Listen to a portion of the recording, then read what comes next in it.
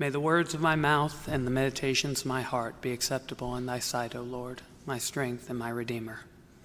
Amen. Please be seated.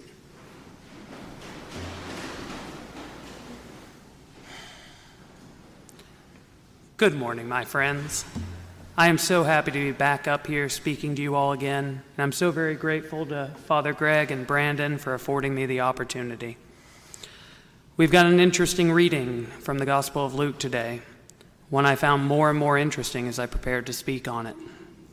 It's something of an oddity, really, because it's one of the rare instances in the Gospel that someone asks Jesus a question and he gives them a clear, straightforward answer.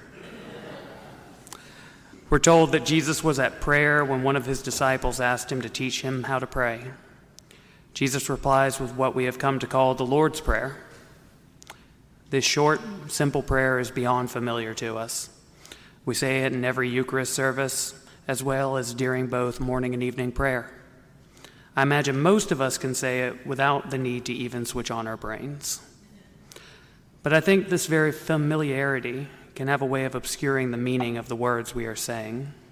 First, the simple fact that Jesus teaches us to address God as Father. This is no surprise, of course. For those of us who grew up in the Christian faith, we've spent our whole lives from a young age hearing that God is our Heavenly Father and that we are all children of God. Even if one didn't have a religious upbringing, this language pervades our culture, and to the point of being nearly ubiquitous. Due to this, I think we can often miss how, and pardon my language here, crazy that concept is. God, the creator of all that is or ever will be, master of all creation, that God is not just Jesus' Father, but ours too.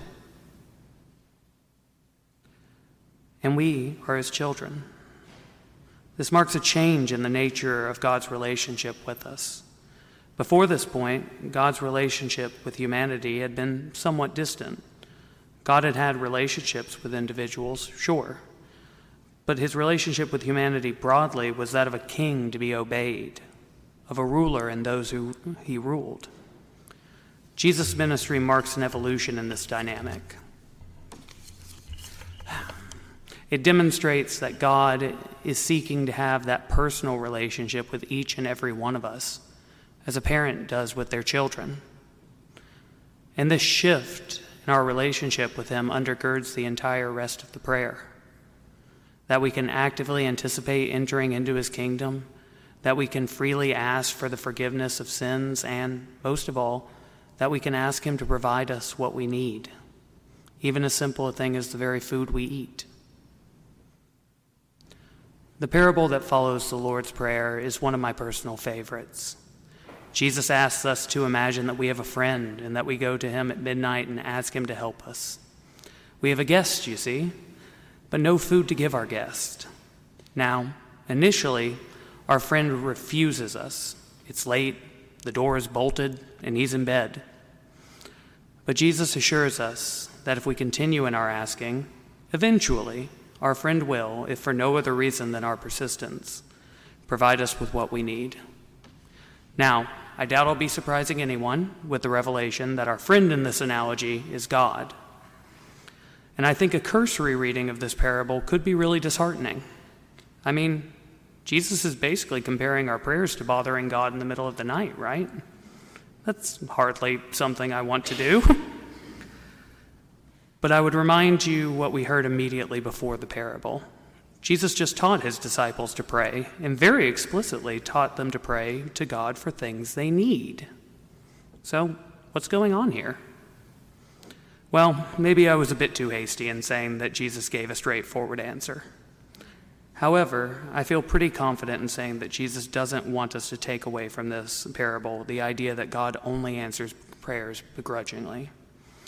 That's not the God I know, and I hope that isn't the God you know either. Instead, I think we can find our missing puzzle piece in the third section of today's reading.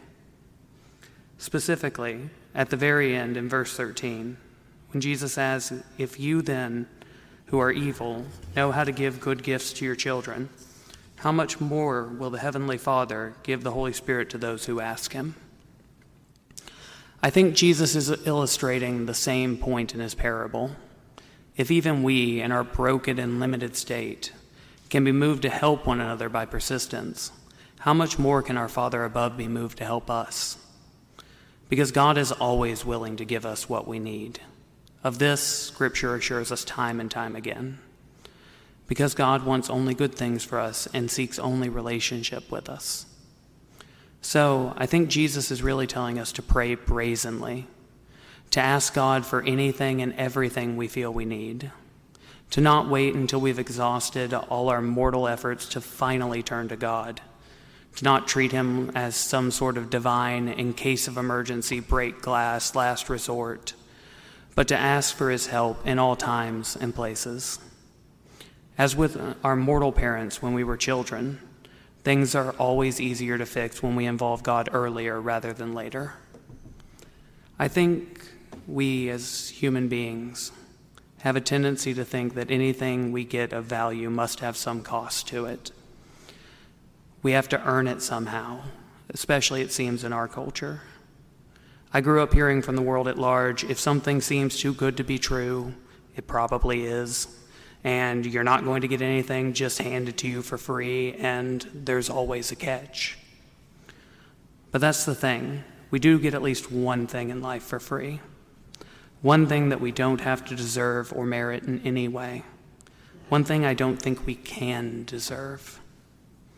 We get the love of our Heavenly Father, completely free of charge, no catch. Now, I'm not saying that you won't have to expend some time and effort on building a relationship with him, but I am saying that the foundation of that relationship, the love that we receive from God, that is yours, each and every one of you, and there is nothing that you or anyone else could ever do to change that. If you take nothing else from me today, take the knowledge that you are a beloved child of our Father in heaven. He loves you, has loved you, and will continue to love you to the end of eternity. No matter how many times we stumble and fall, no matter how many times we run away, no matter how many times we refuse to love ourselves, God's love, the gift of the Holy Spirit, that will always be there for us. All we have to do is seek, and we shall find it. Amen.